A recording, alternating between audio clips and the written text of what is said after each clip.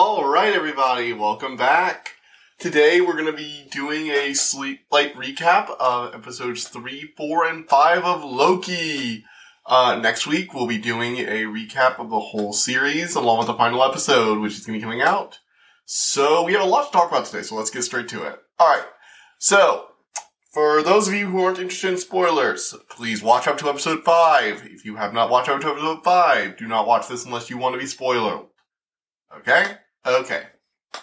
So, after episode 2, which, I'm just gonna assume you've all watched because that's how it goes, Loki and the female Loki that was attacking him, who we later found out his name is Sylvie, they end up in an apocalyptic planet that's about to get crafted by a moon. They do some bonding, talk about each other's lives. Sylvie argues with Loki, calling him a fool and an idiot. He's just like all the others. She's just wants to get back to the TVA so she can kill the timekeepers. Well, they bond and are eventually captured by the TVA after they manage to find them. And, yeah. So they get brought back to the TVA. Of course, they manage to break free. They find out that all the members of the TVA are actually variants. Sylvie manages to get her guard to learn to convince her guard the truth, and she goes on a fucking rampage. Meanwhile, Mobius slowly uncovers the truth that they're all variants that have been plucked from their own timelines and had their memories erased, and then hunt down other variants like them. Ravonna Renslayer, she's like the big boss lady of the TVA, the judge we saw in the first episode. Fun fact, in the comics, she's related to Kang the Conqueror, and everybody thinks that Kang is behind all this, which, he's kind of the only Marvel villain that could be behind all this, so unless they're going to complete the original character, he's probably the one behind all this. But yeah, so that's what happened in episode 3 and 4, they attack, and then Loki gets pruned. And that's the big cliffhanger of episode 4. Now, I didn't really have much to say on episode 3 and 4, I'm just getting you guys caught up. The main reason I'm making this episode is because episode 5 was so good. I freaking loved episode 5. Alright, so episode 5 takes place after episode 4. They discovered the timekeepers were actually robots. They're fakes. Ravonna Renslayer, Loki, and Sylvie were the only ones who saw it. Mobius has been pruned. Loki just got pruned at the end of the episode, and Sylvie is pissed. So, that episode ends, and Loki wakes up somewhere else. At the end of time, standing over him is a Loki with a hammer, a kid Loki holding an alligator Loki, and a classic comic book Loki, all standing over him saying, "It's time to go. We have to run now." And it's it's so cool. Okay, so this episode, this episode is just amazing. It has all the cool Loki references you've been wanting. So what happens is, while Sylvie starts trying to make a deal with Ravonna Renslayer, they go through the TVA's files trying to figure out what happened. Sylvie still wants to kill whoever's responsible for all this. Ravonna ends up getting the guards to turn on her, so, she tries to capture her. It's cooperate with me, we can get this. We can take down whoever's responsible. You just cooperate, and Sylvie's I'm not cooperating with you a-holes. So she prunes herself, she hooks up with Mobius, and they go looking for an answer. Meanwhile, Loki has followed Kid Loki, Alligator Loki, Hammer Loki, and classic comic book Loki, who looks like he does in the first Thor comics. With the jester outfit. Anyway, there's actually a really funny scene when they're running along. It's wait, the child is the leader? It's you shouldn't disrespect him. It's oh yeah? What was your next event? I killed Thor. It's oh, okay. So he's a badass. Oh, I love that. I actually really like Kid Loki from the comics. The big Kid Loki being the main hero was one of the only things I've ever read from the comics. So, I'm really happy to see references to that. So yeah. There's also, again, an alligator Loki, which is just amazing. And yeah. So, basically what was really cool about this episode is that we basically get to see all the Lokis making all the same mistakes our Loki has always been making. And he's just kind of staring at us and is this how everyone else sees me? So basically, the kid Loki and them take him to the little hideout. They tell him that, hey, there's this giant cloud monster. It's a guard dog. Eats everything that comes here. You survive by hiding and running.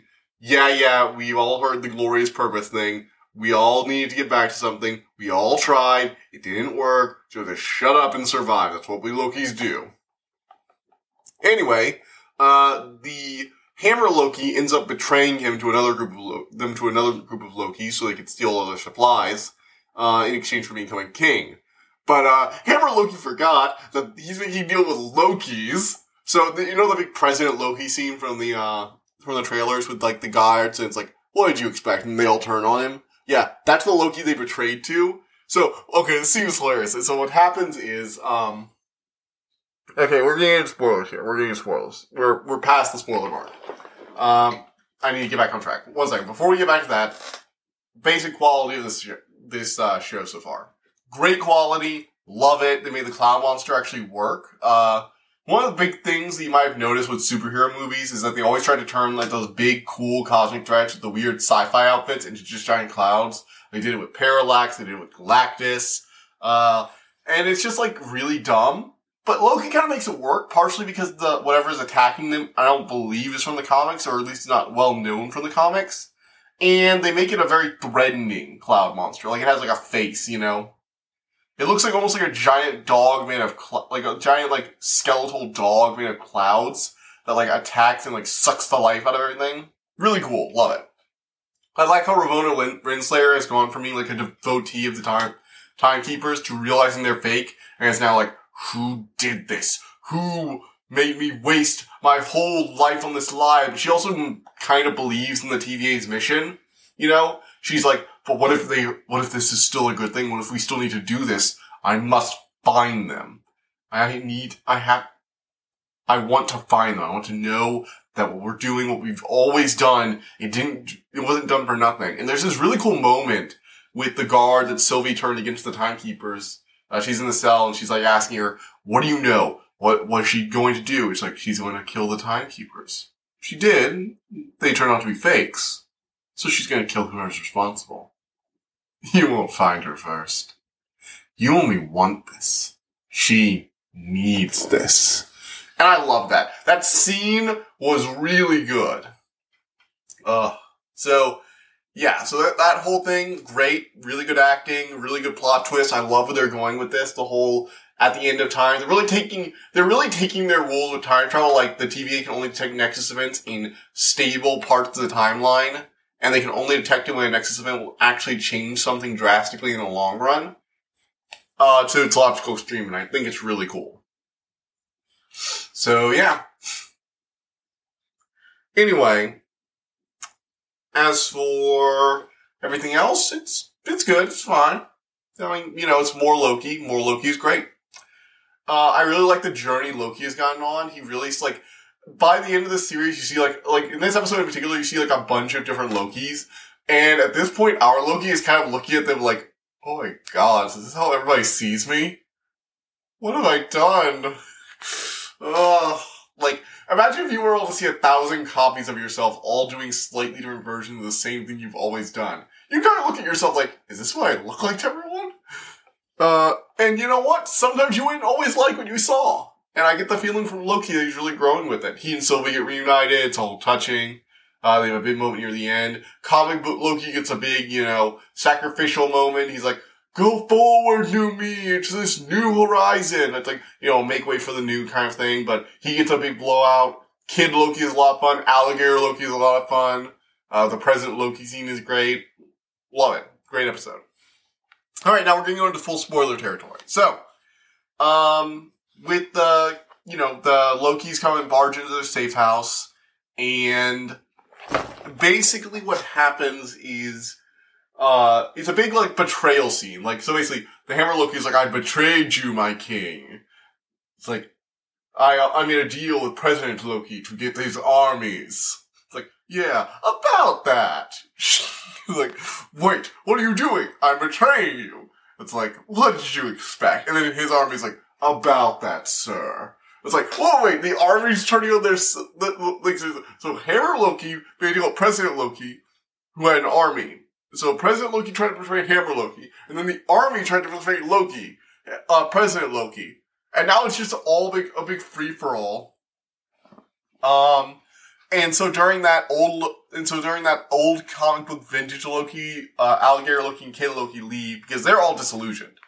Kid Loki, Alligator Loki, and like comic book Loki make jokes about, oh, I'm sure you have to get back to your glorious purpose. We all tried.